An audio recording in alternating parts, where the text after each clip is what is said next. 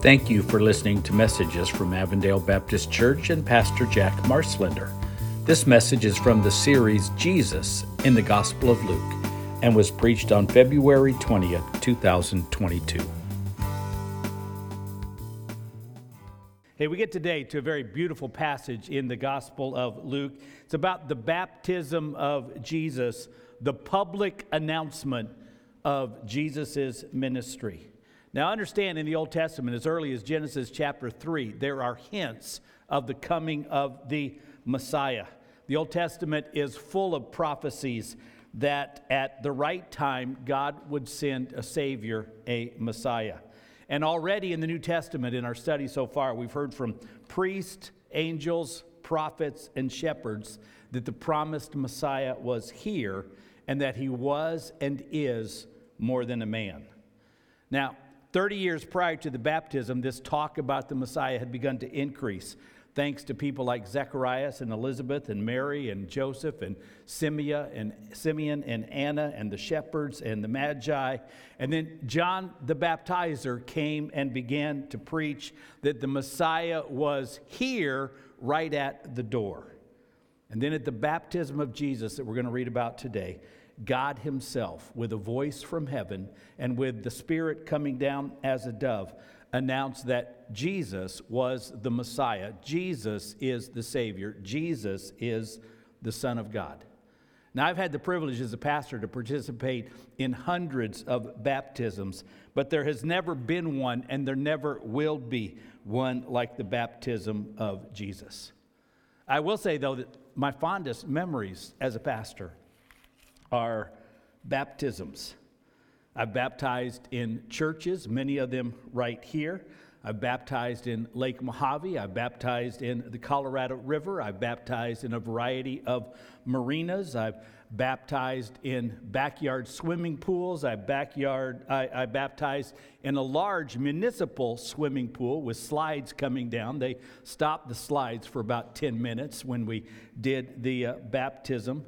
I baptized in water so hot that it steamed, and a good friend of mine named Paula came out beet red. And I baptized in water so cold that it took your breath away, and I was unable to speak for a few seconds.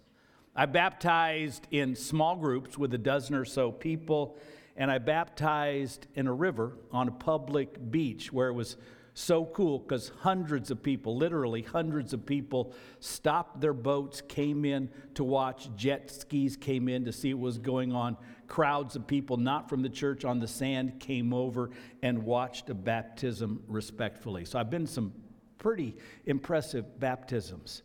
I accidentally one time, unknowingly, except the two teenagers in the tank with me knew it, I accidentally baptized a lizard with them.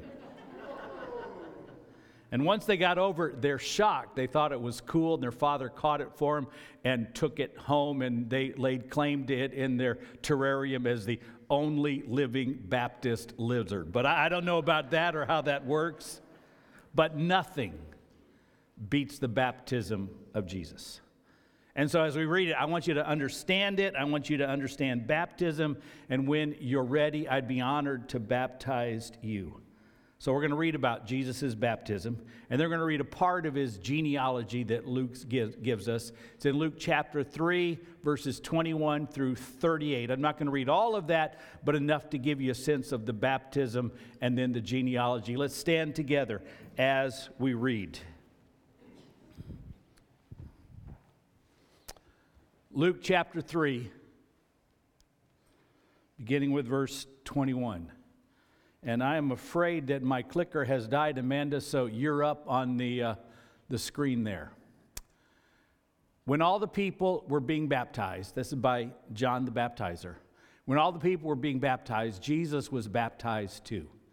And as he was praying, heaven was opened, and the Holy Spirit descended on him in bodily form like a dove. And a voice came from heaven, "You are my Son, whom I love. With you I am well pleased." Now, Jesus himself was about 30 years old when he began his ministry.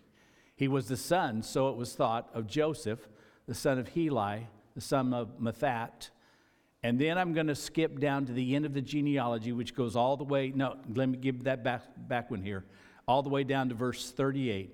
The son of Enosh, the son of Seth, the son of Adam, the son of God. You may be seated. And now we'll go on to the next slide there. It was an incredible day. Understand what was going on. John was baptizing thousands, and Jesus came to him and requested baptism. Matthew tells us that John at first declined. No, I need to be baptized by you. It's not right for me to baptize you, Jesus. But Jesus said it was the right thing to do, and so John consented. And as Jesus came out of the water praying, the Holy Spirit descended on him in bodily form as a dove, and God proclaimed from heaven, "You are my Son, whom I love. With you I am well pleased." Note that it was a Trinity moment. Jesus in the water, the Holy Spirit come down like a dove, God's voice from heaven. And I would have loved to have been there. I always wondered, what was the voice of God like? I imagine a very deep, deep voice that was so loud and deep that maybe the mountains trembled and the water rippled as a result. But it also conveyed a couple of things, both the holiness and the love of God. And so the tone had to have been incredible. I wish I could imitate it for you, but I just don't have that kind of voice. So use your imagination. My hunch is two things would be happening. The voice would be so loud and deep that you'd kind of want to cover your ears and then open them back up because you didn't want to miss a word of what God might say. But that's enough speculating about the voice. I want you to understand some things that happened at the baptism of Jesus. Why was he baptized? What does he tell us? And the first thing that I want you to see that Jesus was doing was Jesus was identifying as one of us, as a human being. Now, I want you to understand something about Jesus' baptism. He did not have to be baptized. John's baptism was a symbol of repentance, a turning away from sin, and Jesus had committed no sin. He had never had a lack of faith that had to be restored. He was God, and he is God, and he understood all those things. So he wasn't being baptized for the same reason as everybody else.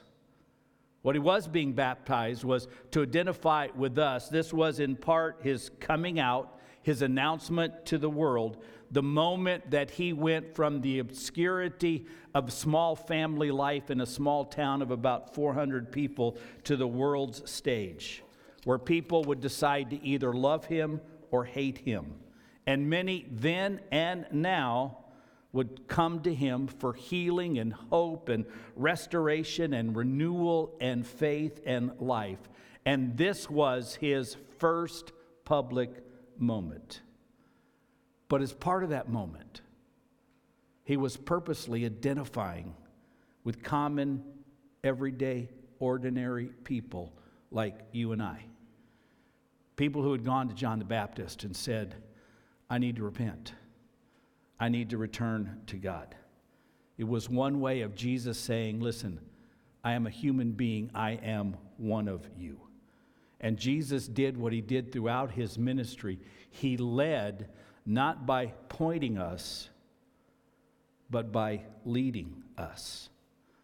And so when Jesus said, as he did often, follow me, and he did this in baptism and in everything else, he led from the front. I came like other human beings. I was born like other human beings. I grew up like other human beings. I obeyed my parents like other human beings. I worked at a job, in his case a carpenter, like other human beings. I came of age. I was baptized like other human beings. I had to deal with people who hated me like other human beings. I was betrayed like other human beings. I was both loved and hated like other human beings. And I died like other human beings. At every step, including right here at his baptism, he was identifying with us. Not a God from above, but a God who came down and lived with us. Emmanuel, meaning God with us. And he started right at the front end of his ministry by being baptized, even though he didn't have to show us what to do and how to do it. Only you older people will know who Paul Harvey was. I love the story he told on the radio every year at Christmas. Some of you will remember it. You've heard it. It's the story of the man and the birds. Seems a man from a small town up north didn't believe in Jesus. So he refused to go. He just took a stand and told his family, I'm not going to church this Christmas Eve. You all go ahead. I don't believe that stuff, but you all go on. But in his heart, he wasn't a bad man. And as he sat there on an unusually cold Christmas Eve, he looked out his picture window and he saw birds in a tree freezing to death. And he thought, I had to do something for him. And he went out to give him water, but it was frozen. And he threw out some bird seed, but they were so cold they weren't interested in eating. And he decided, I know what I'm going to do. I'm going to open my barn. It's warmer in there. And they'll go in there and they'll be saved. And so he opened his barn, but the birds didn't understand. They stayed in the tree freezing.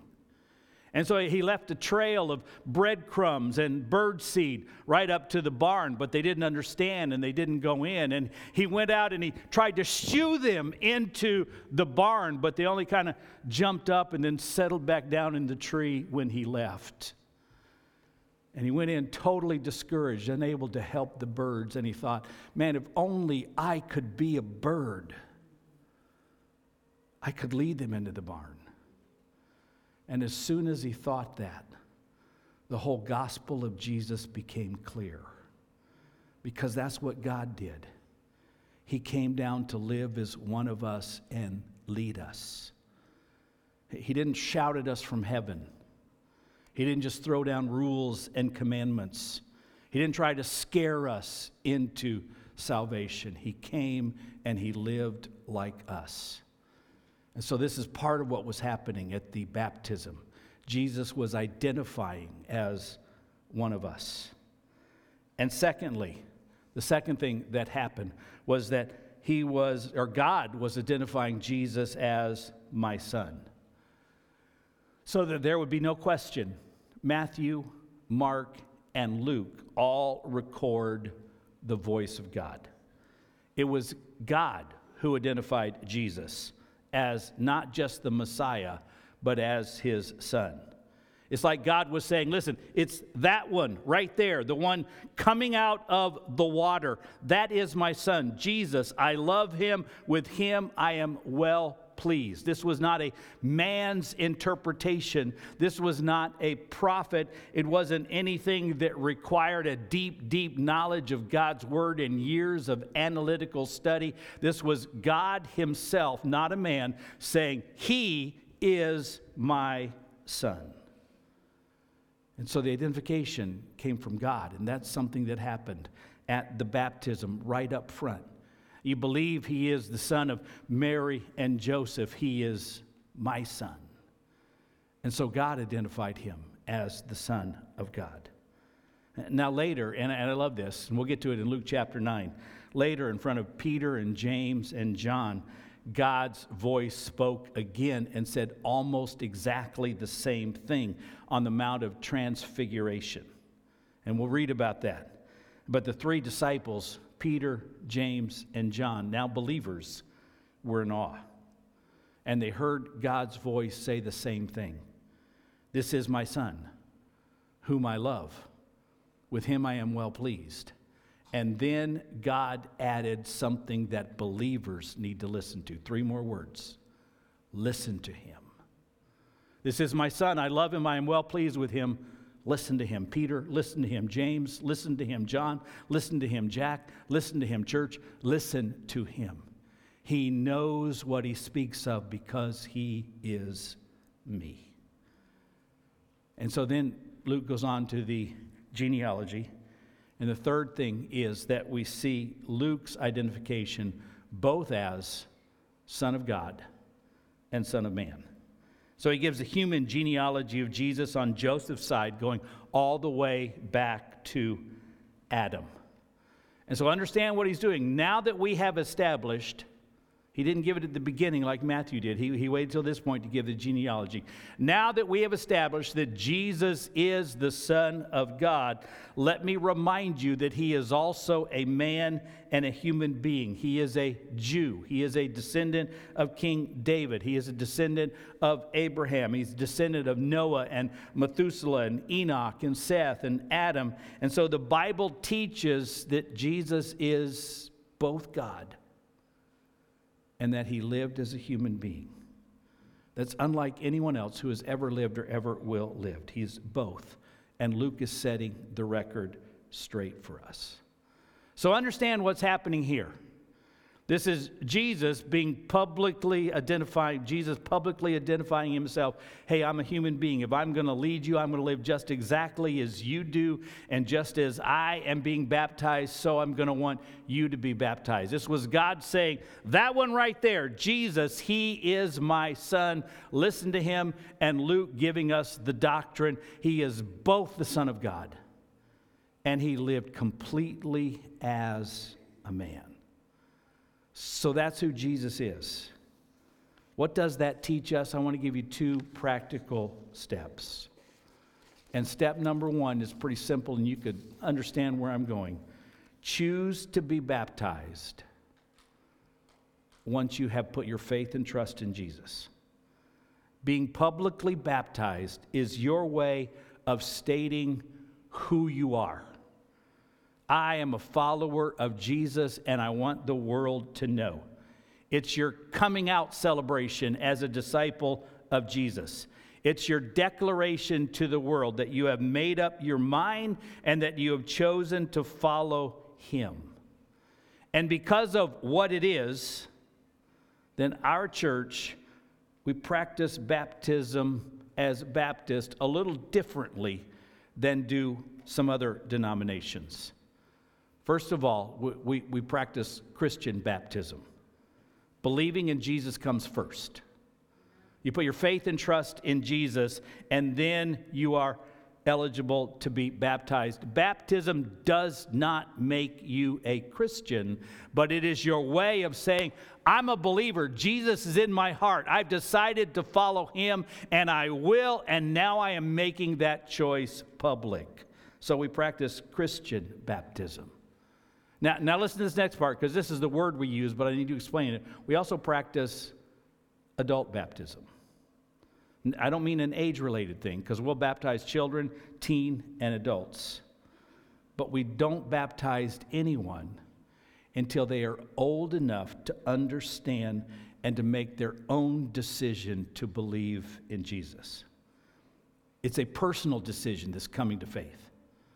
It's often taught in the family.